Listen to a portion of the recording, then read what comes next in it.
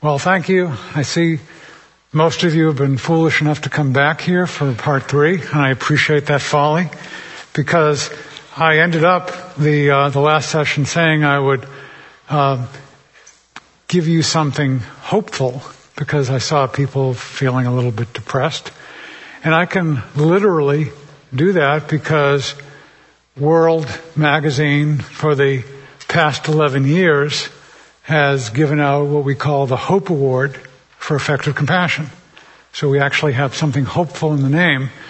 And I've been able to go around the country and see many, many groups, like what's going on here in Joplin, doing good things regardless of not getting a whole lot of media attention.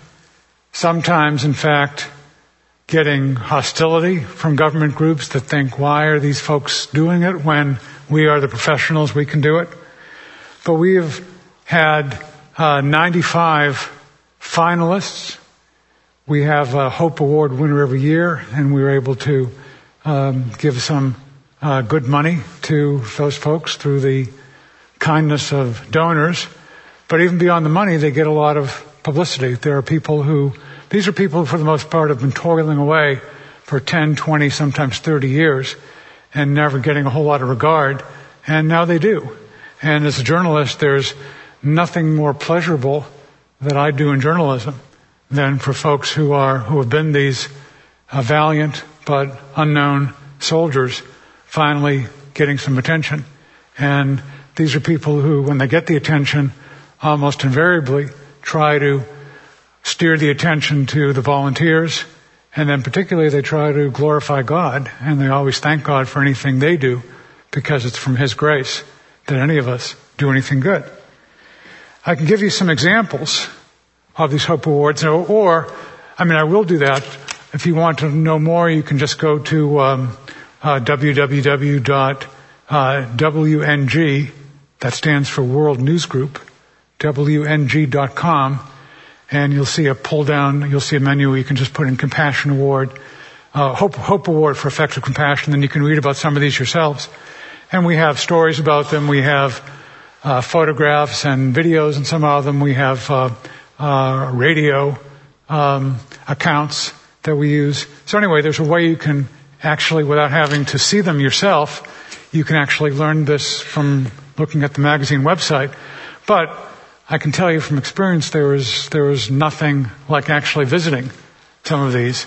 And again, starting right here in Joplin, but if you're in other places, I do hope you'll avail yourself of that. Let me just give you a few examples of some of these people. And as you'll see, these are not particularly remarkable people who have started these things. In fact, one of my favorite guys is a guy named Buddy Osborne, who is a stocky, bald, 8th grade dropout in Philadelphia, grew up without a dad, because he wanted to fight back against people who were fighting him, he became a champion amateur boxer. And boxing encouraged what Buddy Osborne calls his propensity for violence. Those of you who are familiar either with the Rocky movies or life in Northeast cities, if you've been an amateur boxer and you have no other training, what do? You get a job I could call it getting a job as a community organizer, but it's a community bully essentially, working for loan sharks and breaking legs of people who do not pay back on time. So this was Buddy Osborne. His job gave his propensity for violence free range, and of course you know the next step in what happens after you become a community organizer of that kind. You eventually go to jail, which he did. He spent 5 years in prison, and he says that's the best thing that ever happened to him, because in prison he learned about Christ. Changed his life. And then when he got out, okay, what's next? He really didn't want to go back to being a community organizer anymore, because he decided that breaking legs was not really the right way to act. So he actually purchased a long abandoned store in this neighborhood of Philadelphia called Kensington, which is, I've been in lots of pretty bad places. This is about the worst. And he decided to use the allure of boxing to let kids know what he had learned about life and faith. It works in Rocky movies. I mean, there have been, 6 of them. And it actually works for Buddy Osborne. He's been doing this now for a bunch of years. I went and saw his gym. And he says, and this goes to the heart of bonding when affiliations have been broken, he says that these kids know they go away sometimes, but they come back. They know we're always here. We're a family. So in a way, he's bonded with them. He's become a substitute dad for them. I mean, most of them never had a dad. He says for these kids, we're their only family. And then they start to realize that there's something in life beyond drug selling, beyond racketeering. It's a life of meaning, and everything changes. And without God, the kids are into immediate thrills, and next week, forget about it. Today, you just live for today and you try to survive. But with God, they start thinking long term. And so it makes a difference in everything they do. They start realizing that the education has a value. Even if they don't like it today, it'll be valuable for them tomorrow. And it's going. We sent, I haven't been back there for a few years, but our national editor, as she was covering political primary in Pennsylvania, I asked her to drop in and see what he's doing. And she went and she says, Buddy's still doing great. The gym's operating. It's still the one point of light, in a sense, in the darkness of Kensington. But some of the graduates of that are starting to set up other points of light. And so there's hope in Kensington, Pennsylvania, this neighborhood of Philadelphia, even though when you look at it, you wouldn't see much going on there. But if you go and you visit Buddy, there's hope. The best concert my wife and I have ever gone to was last summer, last August in Birmingham, Alabama. Our Southeast Region Hope Award winner this year is a fellow named Daniel Kaysen, who for 20 years, I think it's 21st year, he's been having he has a summer program, a music camp for kids. These are very poor kids, almost all of them African American, in this very poor neighborhood of Birmingham. He manages to teach them a lot about music, but also a lot about life. And he's able to provide some scholarship money for some of them. They go to college. Others don't go to college, but they learn some discipline in studying music, and they learn that they can be creators. I think one of the things that's important is we learn as Christians that our dignity does not come from any particular creative enterprises we're in. Our dignity comes, this is something we're endowed by God with, this dignity. But beyond that, we're able to show that there's a little bit of God's grace in us and creativity in us. And Daniel Kaysen encourages that. He's been doing it for 21 years. Again, I think probably the article that I wrote in World and the World Radio story that Susan put together is probably just about the only national publicity he's ever gotten. And he doesn't do it for the publicity, but he's called me several times. It's a great delight just to say, how much he enjoyed having that coverage. We put him on our cover, and it also has been helpful to him in fundraising. So these are useful things. This is something not waiting for government to do things, but media properly channeled can be very helpful, can be as helpful as any government agency, and probably more so in bringing attention to a particular group and awakening people in the community about what they can do, and thus generating more volunteers, more funding, and so forth. So we've seen this countless times. I could give you more examples here. Well, another one of my favorite ones, because of the way it happened, is the Beltline Bike Shop in Atlanta, Georgia, that here there were a couple of people, the O'Maras, a young couple, walking in their neighborhood, and they saw trash in their poor neighborhood. They also saw that one little girl had a bicycle with a busted tire, and they were able to help her.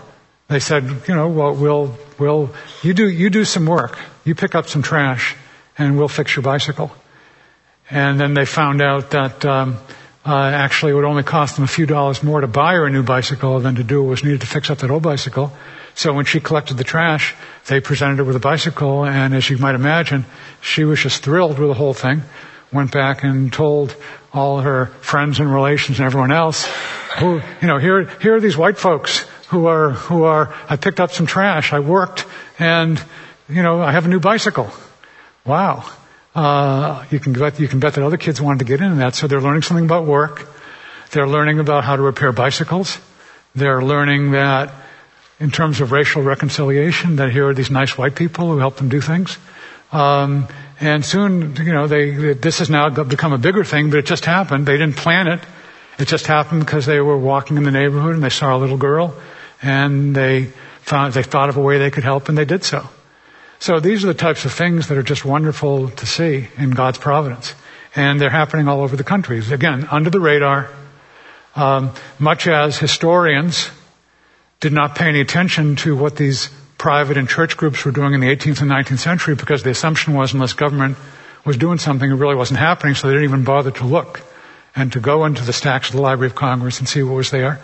Same type of thing here. Unless